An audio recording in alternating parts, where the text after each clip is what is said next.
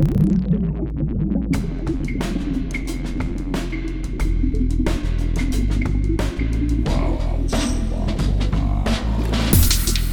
listening to Artitude, a podcast with artists created and produced by Detlef Schlich, a visual artist and ritual designer, living and loving in West Cork, and best known for his essay about the cause and effect of shamanism, art and digital culture.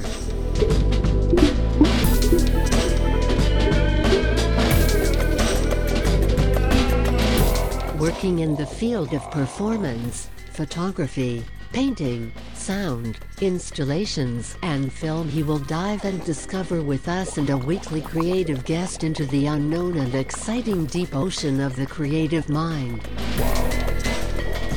This is Detlef Schlich, and today we dive into the deep and unknown exciting ocean of our creative minds together with Dirk Schlömer. Hello.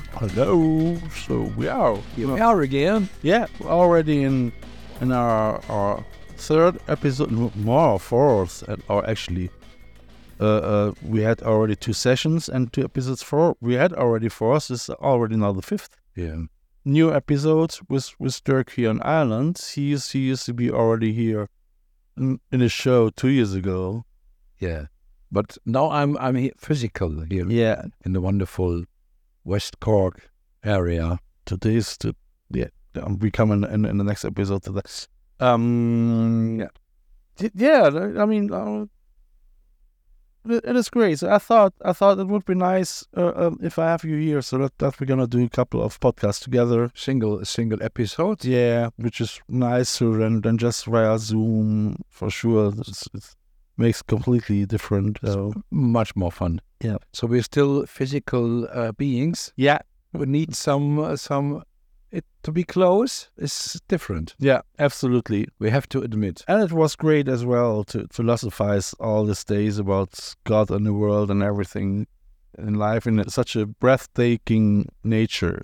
Yeah, it's to tell the listeners, we're talking like 12 hours a day, like this, just without headphones and microphone. But we're talking all the time about the future of artificial intelligence, the future of man. The future of the climate, the future of the planet, and at the same time about our past in Cologne. And then 10 o'clock in the evening, we're just falling down, and I just go to bed and sleep up during the morning. You're having a few posts before you go. Yeah, good. Okay, great. So today we speak about fear politics in art and music, and we will discuss the primal roots of fear politics and how they manifest in both visual art and music. How do artists and musicians respond to the socio-political climate, especially in the face of technological advancements and the blurring lines between humanity and technology? So this fear politics in art and music that keeps us driven today. Would you mind to give a short definition of what fear politics is? If we speak about fear politics, we speak already about tribalism, so we are right, you are wrong. Fear politics is as well totalitarian politics, fear-driven politics. If you don't do this, then this and that will happen. Dictature. I mean, even in a democracy, you have fear politics. If you define it as that, one could ask if we would have politics without fear. And if it would be necessary if men would have no fears. You have it already in school that if somebody is doing something wrong, teacher tries to put the pressure on the whole class in order that they give the guilty one. Absolutely, to bring the fear into the classroom. Yesterday I read on a Facebook post about a friend of mine, Pete Wolfson, his name, where he got this story about experiment with monkeys where there was one banana up there on a higher level, and every time a monkey is jumping up to get the banana, pain impulse, electric impulses are put on all of them. So after some time they realize every time one of them is jumping, pain is coming. So they will oppress everybody who is jumping. And after some time, you can put the banana away, and any jump will be oppressed. And if you could ask the monkeys why you do that, they wouldn't know. They would just suppress any jump. You know what I mean? So that the original impulse to get the banana is no longer there, and the original impulse of pain is no longer there. Yeah. But still they would try to avoid the jumping. Sure. And that's what happens to society. Yeah. too. Yeah, The pain, the oppression. Yeah, it's a very good example, isn't it? I think so. Yeah. Let's take COVID and take the war. I mean, in situations like this, parties, they love it to use it as an instrument, in order to push their own agenda. No matter which direction. I don't want to go too much into the details and into parties. So just in general, this fear politics turns up everywhere. It's happening all the time. And I think manipulation is not avoidable, or let's say, so you can, if you dig into it, you find it everywhere. I think without judging about, when we talk about the war, without judging any of the parties, of the sides, the phenomena is that any side will get angry and annoyed by the other side immediately. Absolutely. And so you're asking, we're living in the same country, or we're living in Western Europe in a relatively freedom, but why must we punish? Yeah. I mean, this is somebody who has a different opinion. This is unfortunately manifested in our collective consciousness, in tribalism already. In our monkey.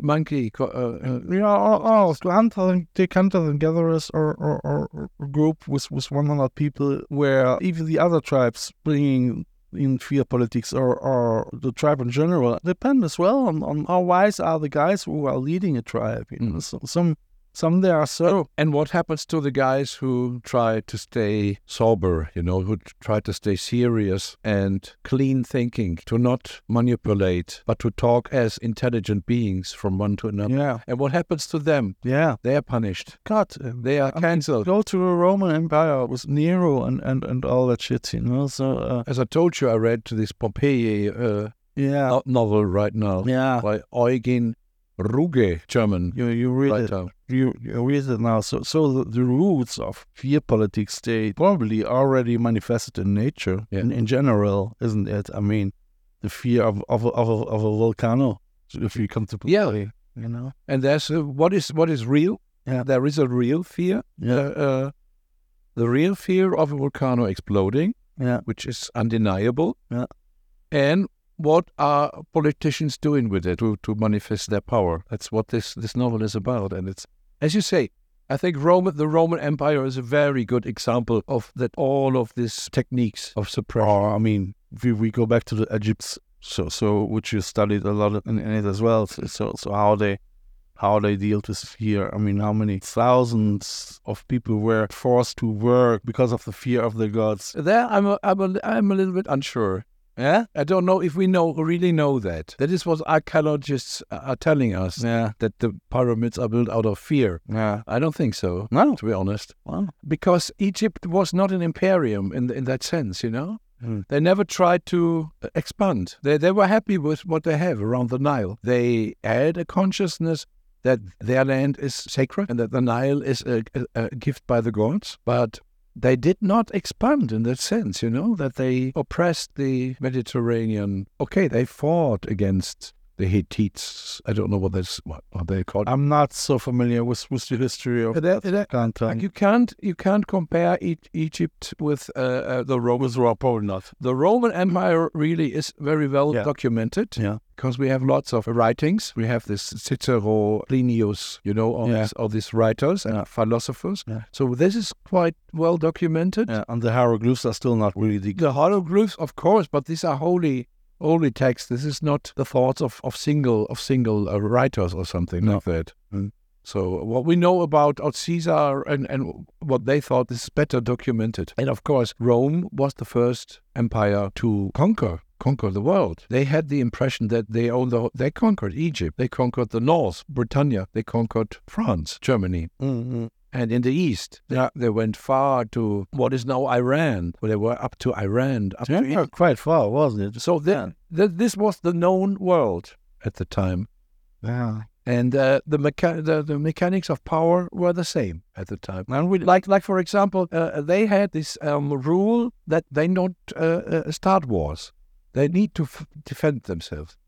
They had never the impression that they went out to make the others to slaves, But we had in both situations, the Roman Empire and the ancient Egypt, not really so many artists and musicians who respond to this socio-political climate. That's true. So maybe what I see different, just to finish that, what I see different is that in Egypt, the ancient wisdom was still alive in a sense that art, religion, and science was all in one. It was not divided, and that's what makes it different to Rome. In Rome, it was divided.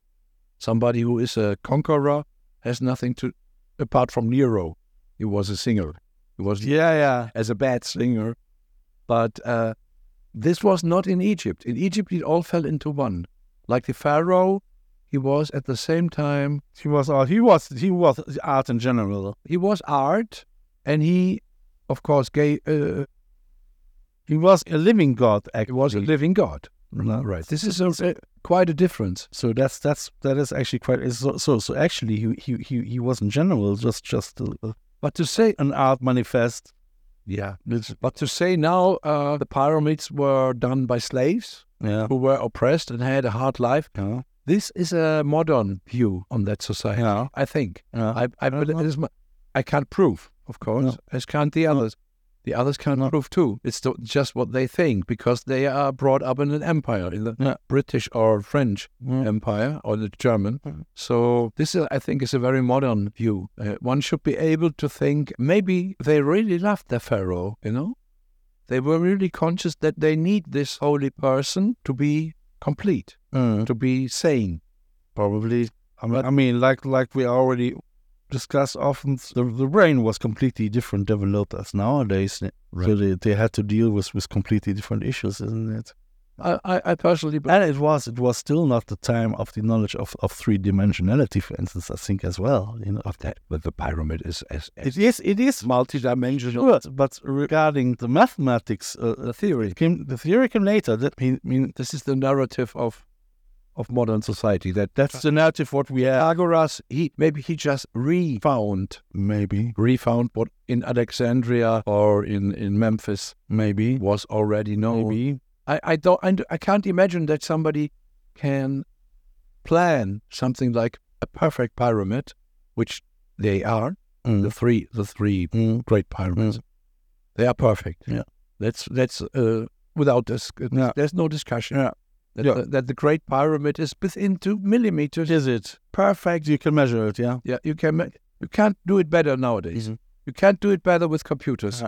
So I can't imagine that somebody can plan that 50 years before in advance without having the knowledge of three-dimensional geometrics. I can't imagine.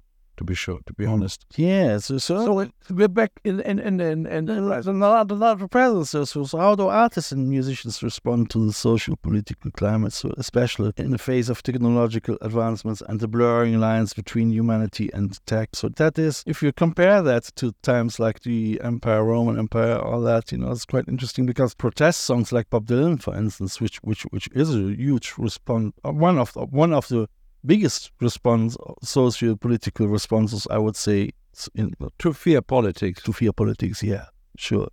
So at least in the 20th century. So if you go back 19th century, 18th century, I mean, it was even at Copernicus' time, it was a danger to say the world is round, So it's just 400 years ago that Galileo was imprisoned, huh?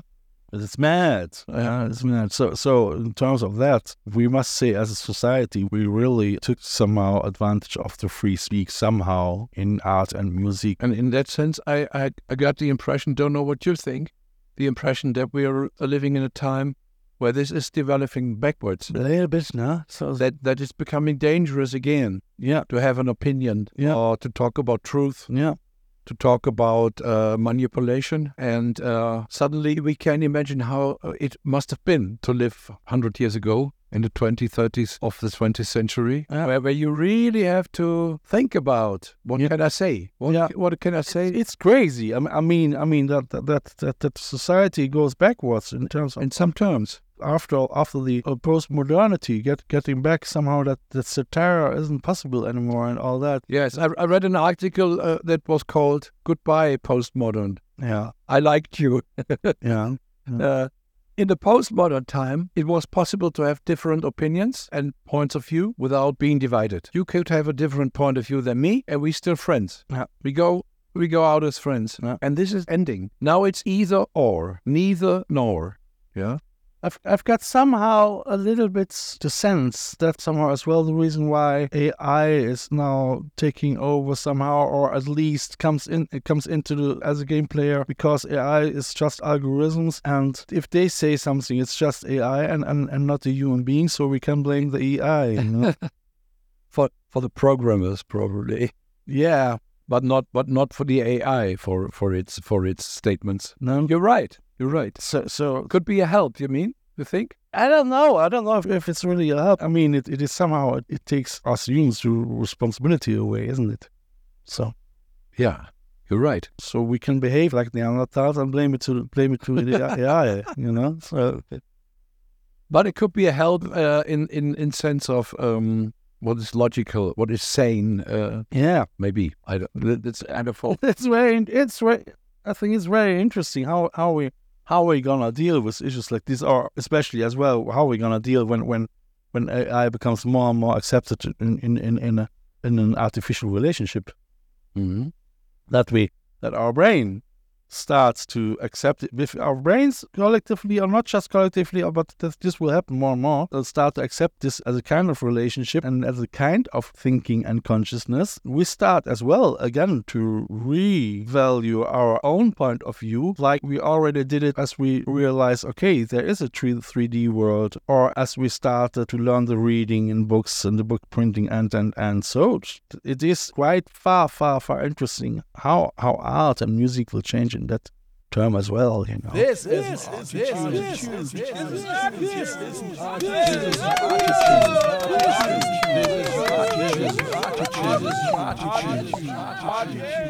You gave me that book, the Gutenberg Galaxies, yeah, and that refers to McLuhan's thesis, that it's an error to think that the media and the content are divided. There is no division. There is no content that lives without the media.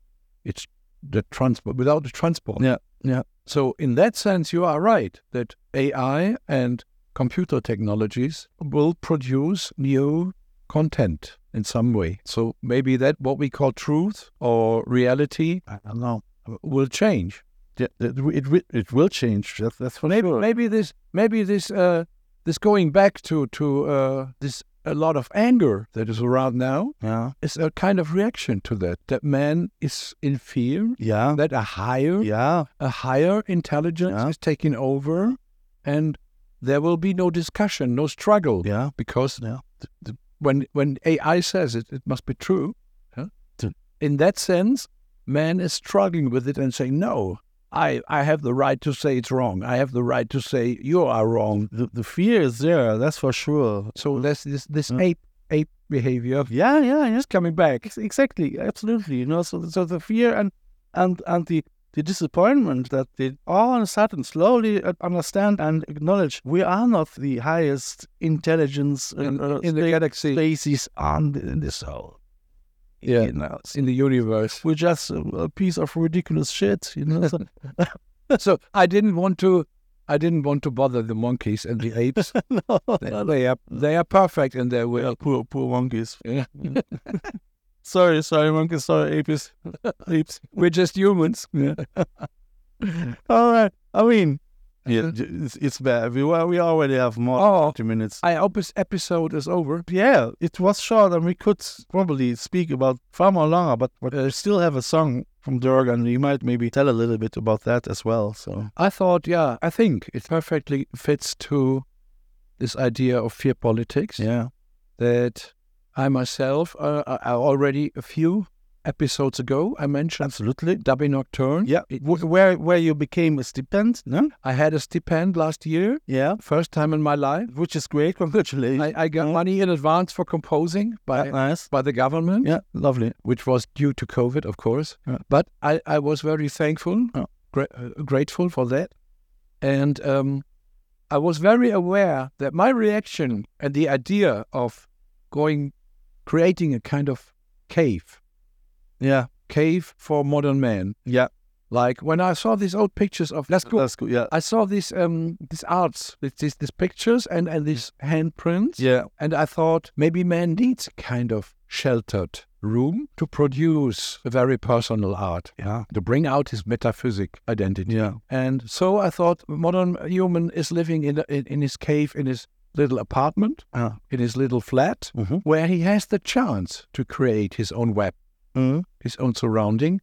And what you need essentially is music, because music is giving you the vibration, the space, the background that lets you feel safe, secure, and giving you the calm to rest, to let your mind rest. And in that sense, I did 2 recordings. This is from the second one now. Okay. You can all listen to them on Dirk Schlömer Bandcamp. All right. Yeah, I didn't mention all that. And you can also, if you want to have it, I'm very, very grateful. I appreciate that. All the people who download it for a little fee. Yeah, you can find it. You can find it on Bandcamp.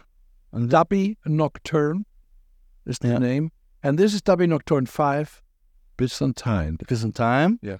And we forgot completely to say, so you can find Dirk on Instagram at Dirk Schlömer Original, no? At Dirk Schlömer Original, where he posts everything now things, and on Facebook. On Facebook as well, Dirk Schlömer. And I've got of course I got a homepage in German and in English. Just Dirk Schlömer. Minus Schlömer.com. Or you can go to Instagram at that Schlich or at Attitude or at I Love West Cork Artists. And you will post all the links. You will find there everything as well. So the latest news about my art or the podcast who's just running, or you will find images where we're just hanging out in the nature, in the water, in the Atlantic. Yeah, where every one of our friends, and that's so cute. I think I so appreciated these comments. They are so cute. Greetings from here. Yeah, because they realize, they say, oh, Doug, you're looking so happy and so energetic and so, yeah. And it's true. It's true. I can assure you, it has been a fantastic week. Yeah, and I feel the same. So yes. Come to this page, look at or just come to the I Love West Cork Artist group on Facebook. You join there as a member, and you can. We have there hi to Pastora. That's our biggest listener who always has a very lovely comment. Great to have your community, and thank you for listening, and thank you for being part of our journey, I would say. So we're gonna go then now to Dubby Nocturne 5, Byzantine. Take care and have a lovely, lovely week, and we see us next week. Sunday morning, 10 o'clock a.m. Early confession. Bye.